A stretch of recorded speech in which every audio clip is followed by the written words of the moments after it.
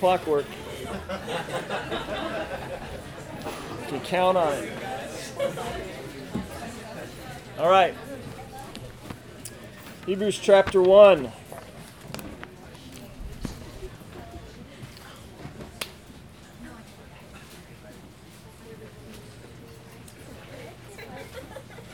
Okay.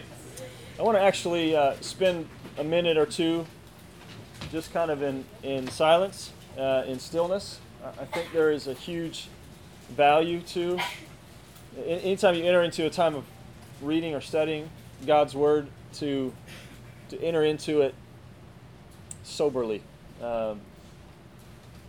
prepared, ready to hear what God may want to say. I don't know about you, but your days and your weeks are running together. You got all kinds of stuff going on, and you rush here and you get here, and you sit down, and your mind is racing. And so I'm just going to give you a couple minutes to take those things that are going through your head, classes and tests and work and whatever, and give those things to the Lord so that you can connect to Him and disconnect from those things temporarily. So let's take a couple minutes in prayer, and then I'll close.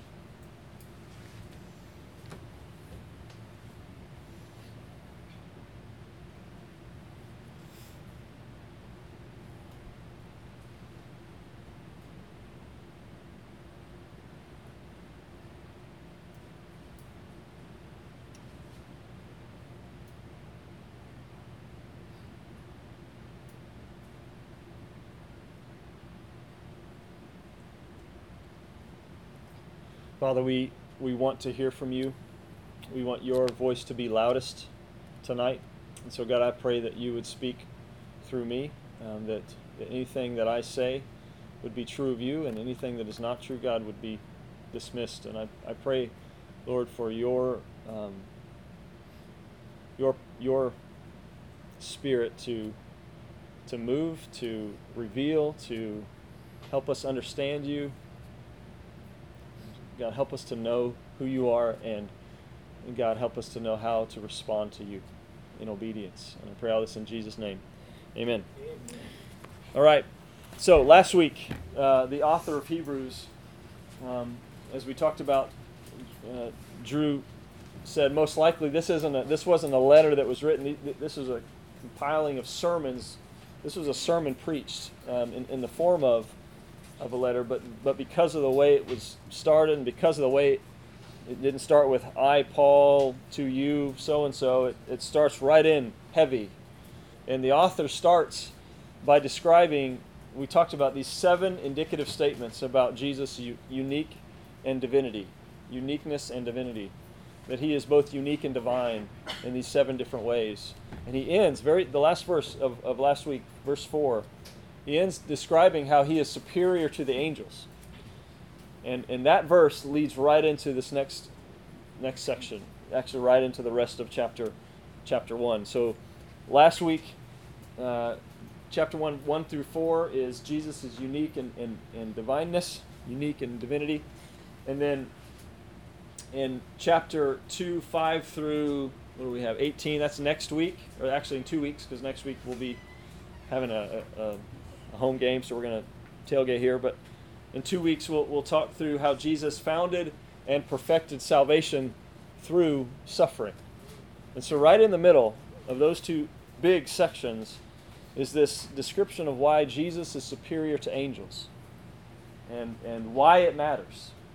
And so let's jump in.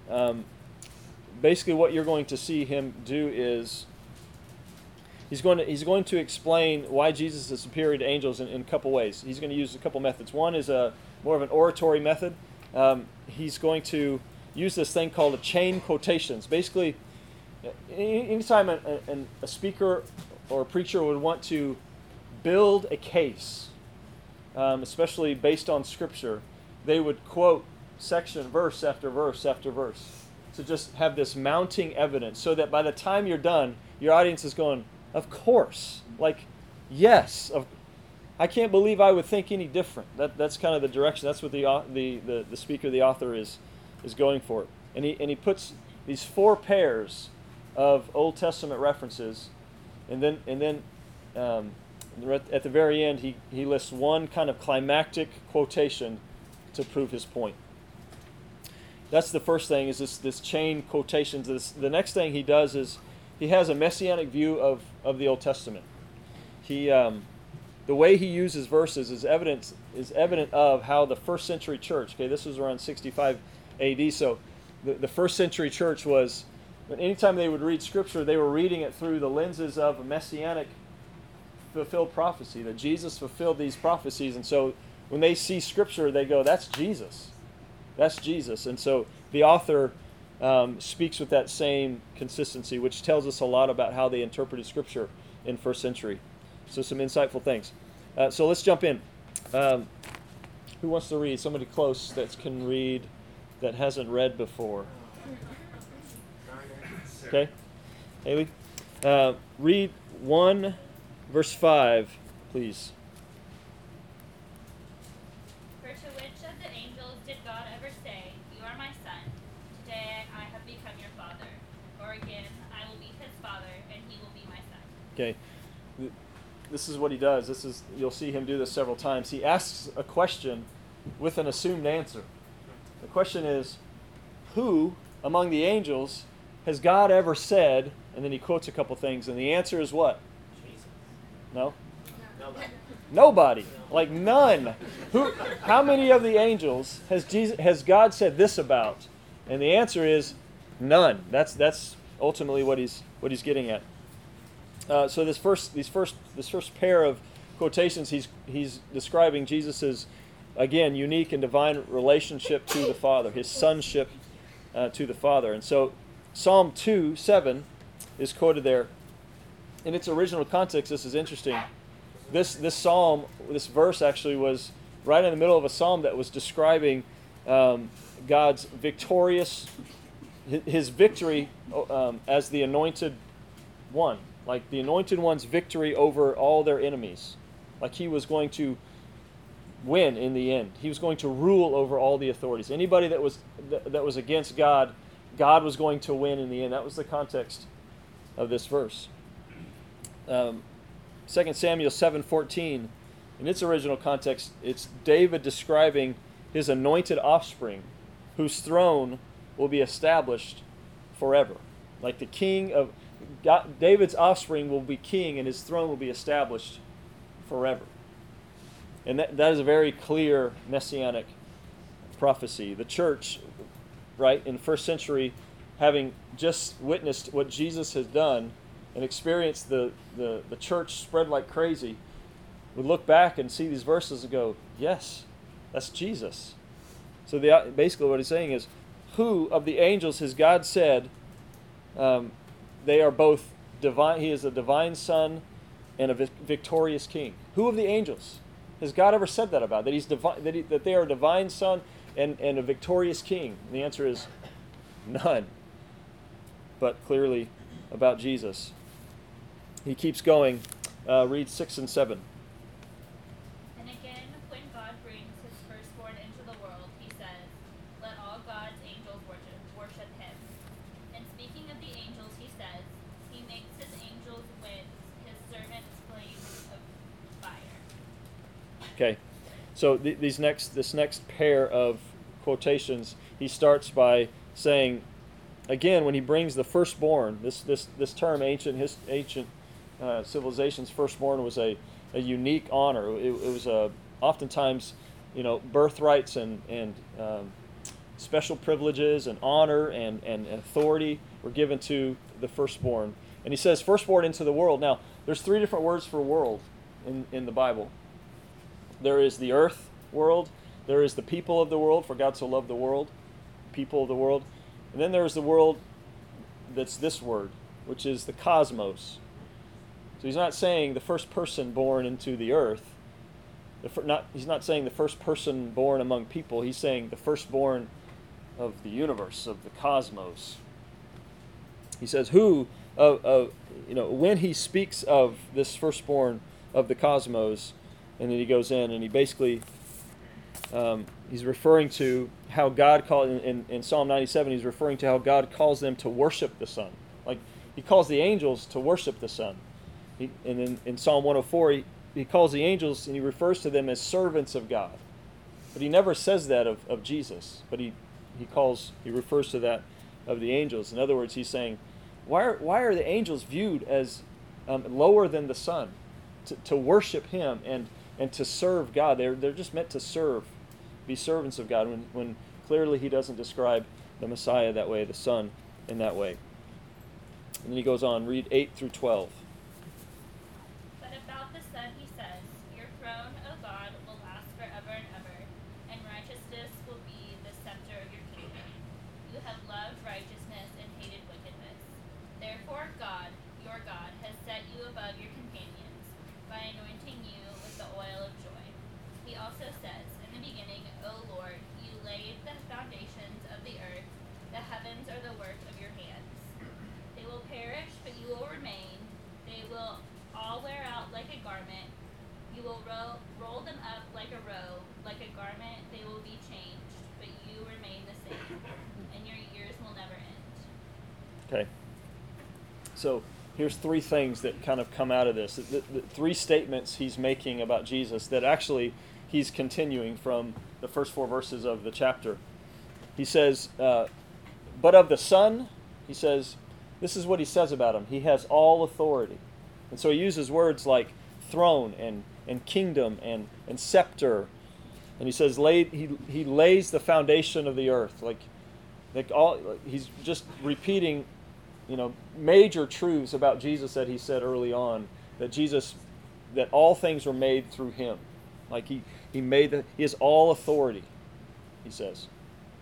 The next one, he says, he is eternal. He says things like forever and ever. He says, they will perish, but you will remain. You are the same, and your years have no end. So he's saying Jesus is not only all power, has all authority, but he is eternal. He's everlasting. And then the last one, maybe the most persuasive one, maybe the heaviest one, he actually says in the very first part of verse 8, or when he's quoting this psalm, he says, your throne, O God. It's one of the clearest references in the New Testament of the author of a New Testament book calling Jesus God. He says, look at it. But of the Son, he says, your throne, O God, is forever and ever. He calls him God. He has all authority, he is eternal, and he is God. Now, he is mounting evidence at this point, like heaping on top of each other evidence of Jesus' divinity, his uniqueness, his authority, his power, his eternality. And then we go to 13. Read verse 13. To which of the angels did God ever say, sit at my right hand until I make your enemies a footstool for your feet? Okay, so this is his climactic verse. This is the one he says, okay, just in case there's any doubt, who, to any of the angels, has he ever said, right? And the assumed answer is none. And he quotes this verse, Psalm 110:1, verse 1, is the most quoted psalm in all of the New Testament. Jesus actually quotes this verse to some religious leaders who are trying to trip him up. And, of course, Jesus answers their question and baffles them all. And he says, you know what, I have a question for you. And then he quotes this verse and he says, how is it that if David is, how does David's ancestor refer to God? And he's basically saying that David wasn't the ultimate fulfillment of what David was talking about, the Messiah is. And Jesus saying, and that's me. So Jesus quotes this verse. The author here uses this verse to describe Jesus' authority and power. Think about it. He's at the right hand of God, which is a place of authority and power, a pristine, preeminent position. He says, until I make your enemies the footstool of your feet. Like, the enemies have no chance. The enemies are going to be a footstool for his feet. So he is victorious. He has all power. He has all authority. He is God. It's evident. It's mounting. In verse 14, go ahead and read. Are not all angels ministering spirits sent to serve those who will inherit salvation? Yeah. So he kind of ends it. Aren't just angels sent by God That's what the term literally means, is angel is a messenger. Aren't angels' jobs simply just to be messengers of God, sent to serve who? What does it say? It says those who inherit salvation. Who's that? Yeah. So, as high of a view that they had of angels, he's saying, listen, they have value. They are amazing creatures, but they were sent as messengers to ultimately serve us, to bring us, to help us, to serve us. And you see that happening all throughout the Old Testament. So, all of chapter 1, okay, from the first verse and through 14, all of chapter 1, which wasn't a chapter when he wrote it, but all of this section was given to basically say what he's about to say at the beginning of chapter 2. So the beginning of chapter 2, these first few verses, is really his ultimate point. This is what he's driving at. This is the mounting evidence is all to say this. Boom. Chapter 2. Go ahead and read. Actually, I'm going to read this because I want to pause through it. He says, therefore, so in light of all that was just said from first verse through 14, in light of all that was said, it says we. Okay? Who's the we? Who? Believers, the church, Christians. Okay, not non-Christians, Christians. It says we must, okay, so he adds an extra emphasis of importance here. Therefore we must, it says pay attention, pay much closer attention to what we have heard. So based on all that I just told you about how big Jesus is, we must pay much closer attention to what we've heard. What have we heard? What is he saying that we've heard? In one chapter, in chapter 1, verse 2, he says that Jesus is the revelation of God, the ultimate fulfilled revelation of God. The final word is Jesus. His life, his death, his resurrection, like the gospel of Jesus. He's saying ultimately, we, Christians, must pay closer attention to the gospel of Jesus, lest we drift. This word drift away is a word that kind of originally would have been used to describe a ship that was carried away by wind or by a strong current and that missed the dock or missed the harbor that it was intended for and kind of smashing up against the rocks, like heading one direction and then something just took it and smashed up against the rocks. That there is this picture of drifting away. So question. He's talking to Christians and he's saying we must pay closer attention lest we drift away. How does a Christian drift away from Jesus? Okay, if it's true that once we're saved, we're always saved, then what are these Christians in danger of? What is he saying they're in danger of? And that's a rhetorical question. I'm not asking the question because we're not going to answer that question. It's a question that's been debated for 1,500 years, so I don't think we're going to answer it tonight. But I'm going to let it hang because that you need to see that's what the author is doing here. He's warning these people. And why would they need a warning? It's worth thinking about. We'll come back to that in several weeks to come. Verses 2 through 3. He says, for since the message declared by angels proved to be reliable, and every transgression or disobedience received a just retribution. In other words, he's saying, whenever the angels came and spoke God's message, God expected the people to follow that message. And all the people are going, yeah, of course, if an angel shows up and tells me to do something, yeah, we're going to do it. And if I don't do it, then I deserve the punishment for not doing it.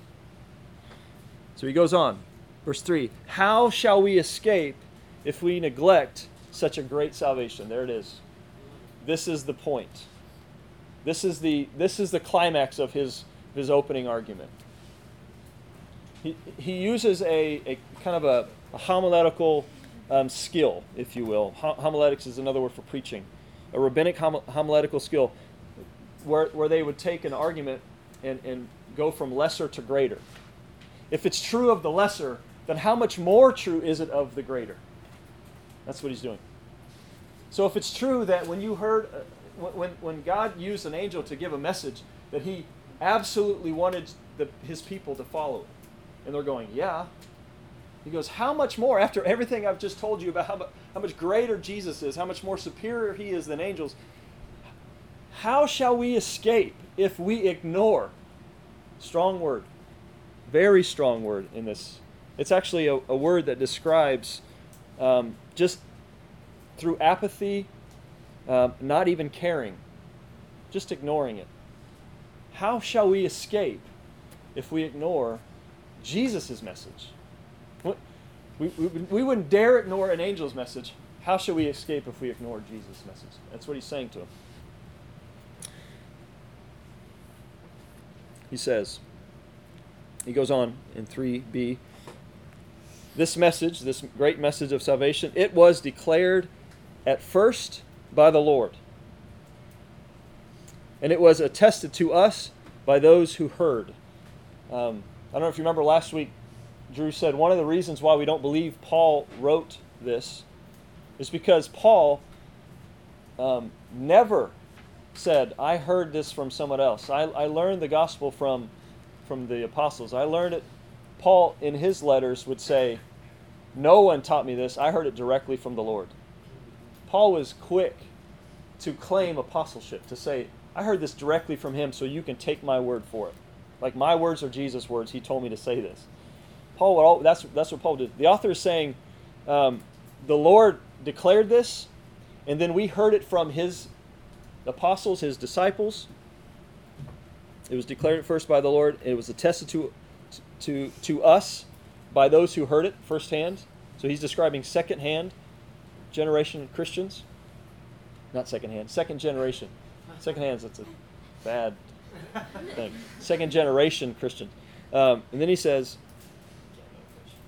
and while God bore witness to it by these four things, by signs, by wonders, by various miracles, and by gifts of the Holy Spirit distributed according to his will. So he's saying, this great salvation, okay, you can't, you have no, if you're going to ignore it, you're ignoring something huge. And you can't ignore it because you know the Lord declared it, you know it was attested to by his apostles to us, and we heard it from them, and God proved it to you through miracles, wonders, signs, gifts of the Holy Spirit. I mean, think back to the book of Acts. Read the book of Acts. You'll see all this happening, and he's going, how could you escape? How could you ignore this? And you can't. So he finishes by again, the whole point of chapter 1, the whole point of pointing to the bigness of Jesus is to say, hey, listen, why would you turn from this? Why would you ignore this? This is huge.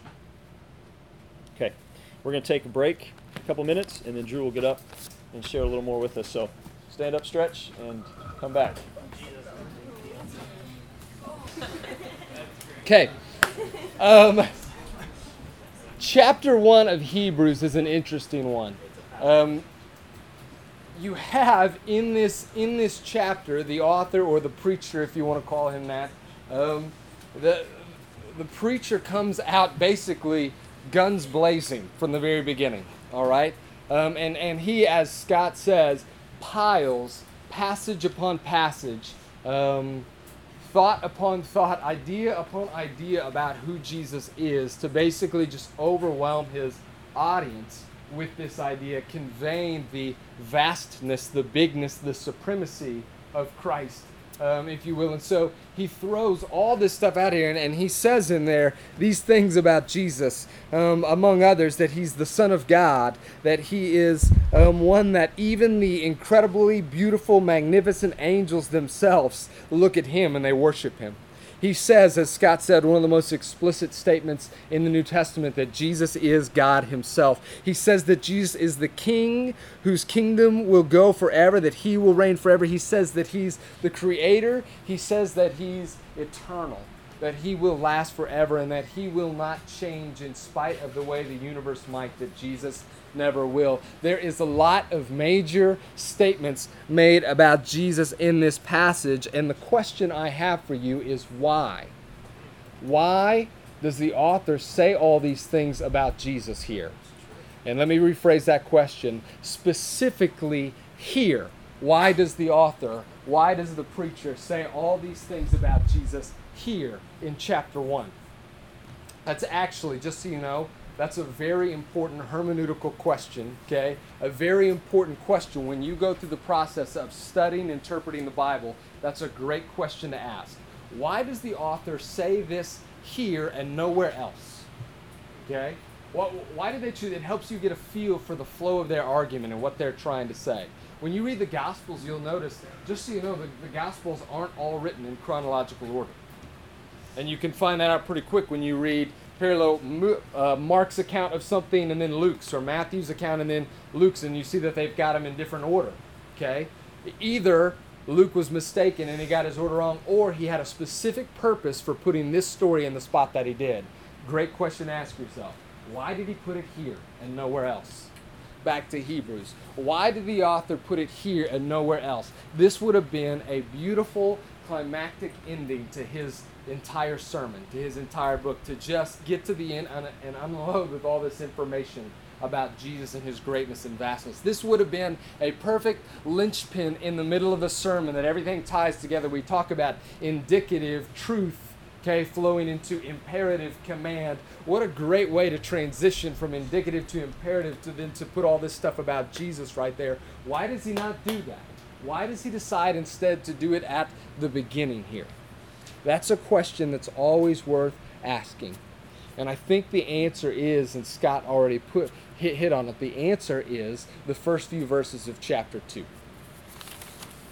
Where he says this, we must pay the most careful attention, therefore, and in the Greek and in the ESV, that word therefore is the very beginning. Okay? It's actually two words, this diatautou. For this reason is what he's saying. So in light of everything I just told you in chapter 1, you better pay attention. Because Jesus is who he says he is, because of all the things I mentioned about him, we better pay attention to what we have heard so that we do not drift away. For since the message spoken through angels was binding, and every violation and disobedience received its just punishment, how shall we escape if we ignore so great a salvation? We told you this, the main exhortation of this book, the main command given, the main thing that the preacher, the author, is driving at is this: persevere. Remain faithful. We talked about how the audience who is hearing this is more than likely a Jewish audience who has come to faith in Christ, and therefore most of them lost almost everything. They lost their family, they lost their traditions, they lost their community, they lost their jobs. Some of them were thrown in prison, and many of them are thinking right now about going back on that. It's costing too much. And so the major charge in the book of Hebrews is this: persevere, remain faithful all the way to the end. And here's what I think the writer of Hebrews believes, and this is why he puts this chapter here where he does, that an accurate view of Christ's bigness is key to perseverance. That an accurate understanding of Jesus in all his vastness, in his supremacy, is key, is crucial to your ability to be able to persevere, to be able to remain faithful to all that he is. This is what George Guthrie, he's a commentator that we use a lot in studying the book of Hebrews. He says this: the preacher focuses the listener's attention on the preeminent position of Jesus in order to draw them to the preeminent authority of Jesus. He starts off by focusing them on the preeminent position so that he can then focus them on the preeminent authority of this. We need chapter 1 of Hebrews to give bite, to give power to the rest of the book. Okay, we need to understand Jesus properly and all that he is and the bigness of him to be able to move in for the rest of the exhortations, for the rest of the imperatives, to really have, and I would even say for the rest of the indicative truths that are being shared, for the real power to be there. It says we're drawing attention to Jesus' position to bring him to his authority. By authority, I mean at least two things, okay? Authority about Jesus implies this, that he is, one, in control, and number two, that I owe him my allegiance. If Jesus is who the writer of Hebrews describes him to be, if he has that much authority, if he has that much power, then he is in control, which is something the people listening to this sermon for the first time needed deeply to hear. And number two, I owe him my allegiance. Perhaps this could be better stated or better understood by highlighting what the writer of Hebrews does not say in the first chapter of this book. The writer of Hebrews, in trying to lay a foundation for them, in trying to set the stage so he can call them to persevere, he never mentions to them that you follow Jesus and you'll get an easier life. Never says that. Is that a true statement? Not a true statement. And that would be why he doesn't say that, because following Jesus doesn't make your life easier, and they would see that, and they would know that he does not say that if you follow Jesus, things start to work out, that like you could find what you need, that things come together, that you could find a godly spouse, like that verse that delight yourself in the Lord, what? He will give you the desires of your heart. The verse that has launched 1,000 single women into prayer. God, I delight in you so much. Okay, that's not actually that's not a problem. But herein, and I can kind of joke about that. There are all kinds of people. Okay, and you're not at this spot yet. There are all kinds of people who come to Jesus because he could make my marriage work. Because he could maybe help me get my family like back together. Because he can get that stuff go. If I can get my kids in church, then everything works out. The writer here, the preacher, never promises anything about you having a better family life or things coming together for you when you follow Jesus. That's not why he says you follow Jesus. Is that true, by the way, that Jesus can give you a better marriage or a better family life? True sometimes. Also sometimes not true. There are probably people listening to this at the very time whose marriages were being torn apart by the fact that they were now faithful and committed to Jesus and their spouse was not. He does not say that following Jesus will make you a better person. Okay? That you need to stick with him because doing that will bring you to be a better kind of person. Is that true? Yes. Following Jesus makes you, and maybe the better word, it's not just a better person, it makes you a new person. It makes you a transformed person. It makes you a completely different kind of person. But that is not the reason that we follow him.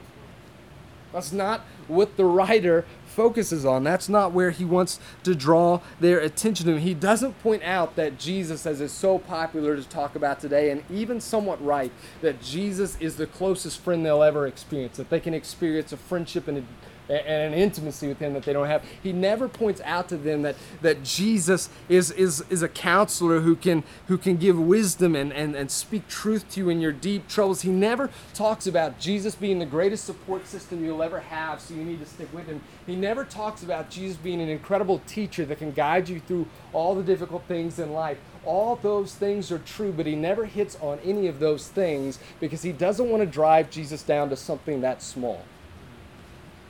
He is all those things, but he is also so much bigger than that. And when we reduce Jesus to those things, my best friend, my buddy, or when we come to Jesus because he makes my marriage better, or he can maybe keep my kids in line, or when he comes to me because he can make me a better person, what we've done is we've shrunk him down. And what we do by statements by that is we say that Jesus exists for me and not vice versa. Right? Because the truth is, we, every one of us, breathe, live, exist for Jesus. For him. Okay? That was bizarre. And this is the truth that I think needs to be said. Now, I know this. I say this statement, okay? We don't exist for, or Jesus doesn't exist for us. We exist for him. And I know when I say that most of you in here are able to kind of say with that, amen, that's what we believe. Jesus doesn't exist for us. Get that crappy Osteen theology out of my face, okay? Like, that's not where we're at. So we believe this. Jesus, we exist for Jesus. We are here for him. He is preeminent. He is supreme. He is authority, and we are all here for him. And yet there is a difference between agreeing with the truth and submitting to that truth. There is a difference between those things. And it can be very easy, I think, for us to make large statements about Jesus and his identity and then live a lifestyle that kind of denies those statements. I really do believe that very many of us live our Christian life as though Jesus is here for us, to make things work out better for us. The phrase that was coined 9 years ago now about your generation is moralistic therapeutic deism. You ever heard that phrase before?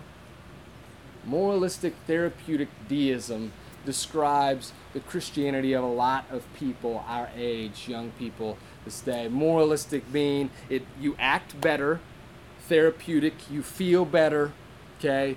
Deism means, the technical term for deism is the belief that there was an intelligent designer, a God who created everything, but then walked away, that he's not involved in like the everyday aspects of our life. In moralistic therapeutic deism, the idea is not so much that he's not involved at all, it's just that he's involved when I want him.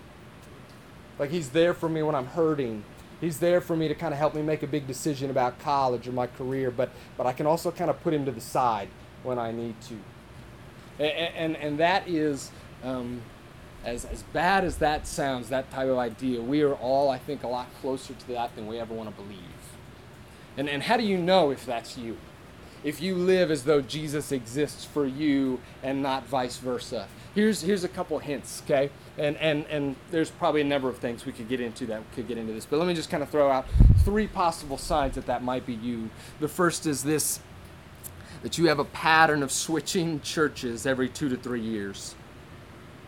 Or in college terms, 2 to 3 semesters. Everything gets shorter in that time. Every 2 or 3 weeks, okay? You have a pattern of switching churches. Why? Why does that have anything to do with Jesus existing for you rather than you existing for him? It's because I believe this, that often people come to the church as though the main point of Jesus, of his church, of his community is to feed me, to fulfill me. And I've heard that phrase a lot when people have moved. I just wasn't being fed there. And so that's like the whole point of Christianity, is that you find the place where you're most fed.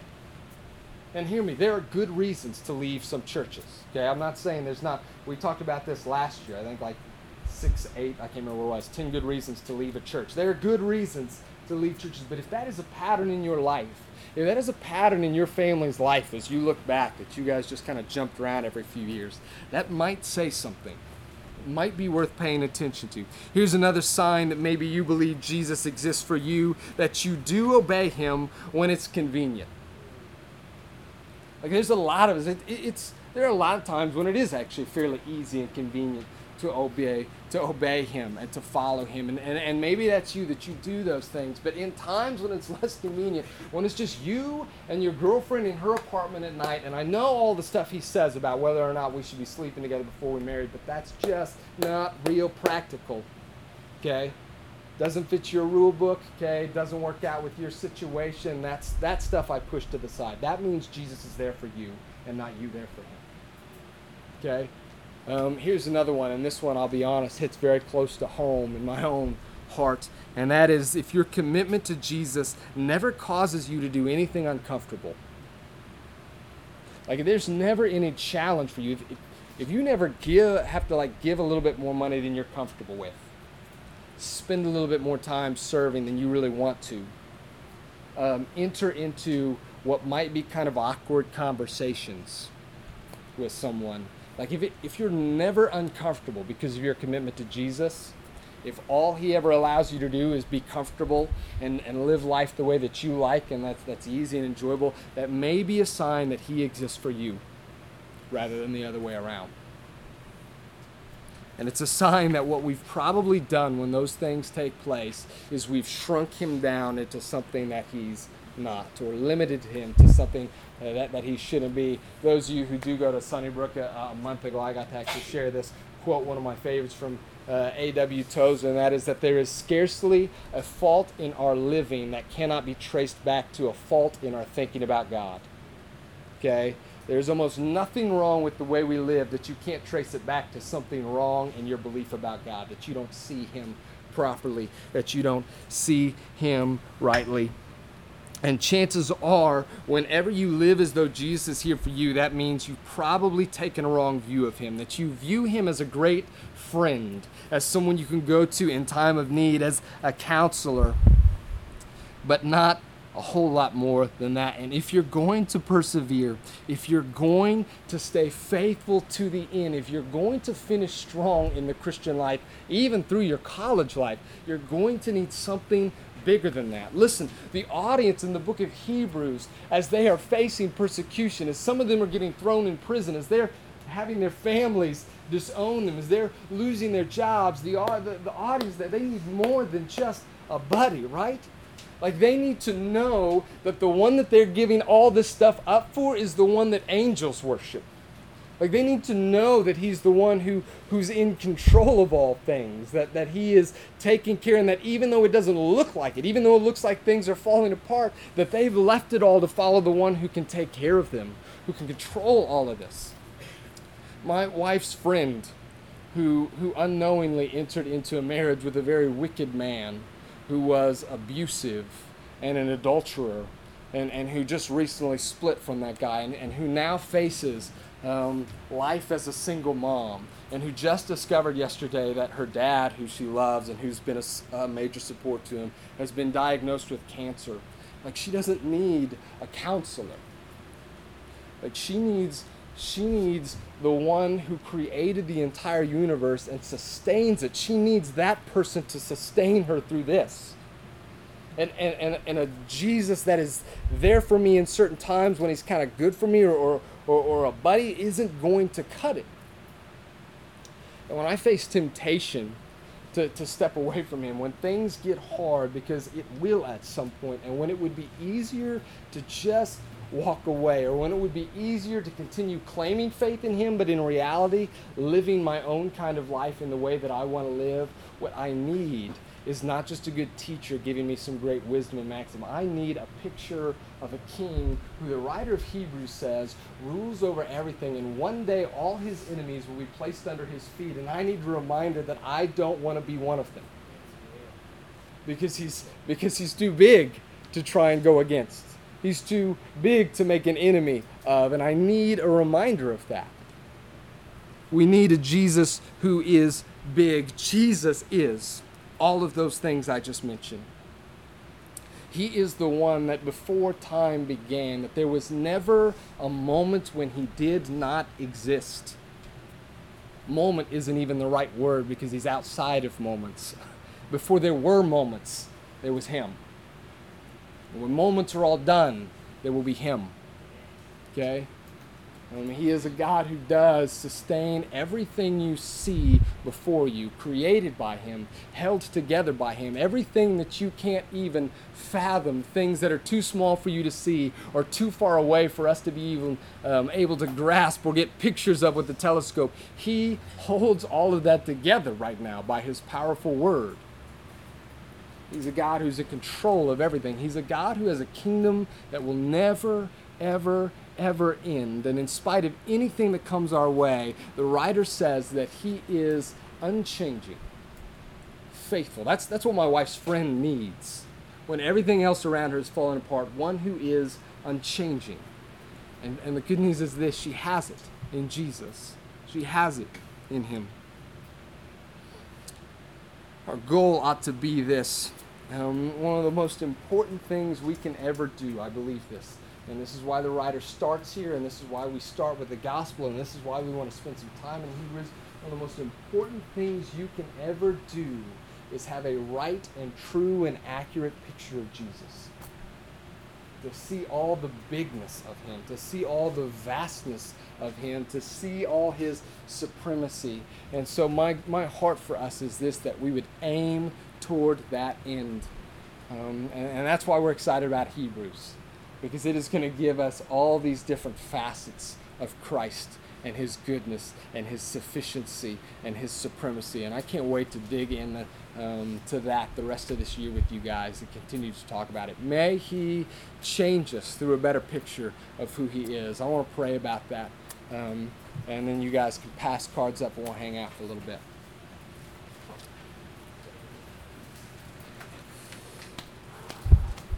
Dear God, I probably sound redundant, but I'm probably truthfully just making up for years of really bad prayers.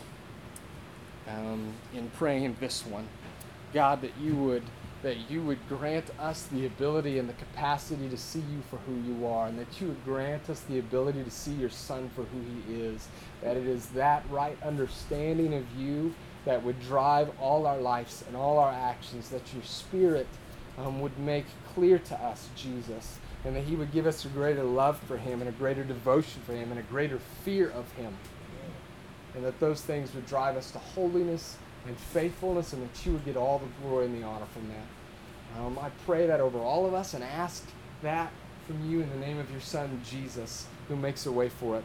Amen.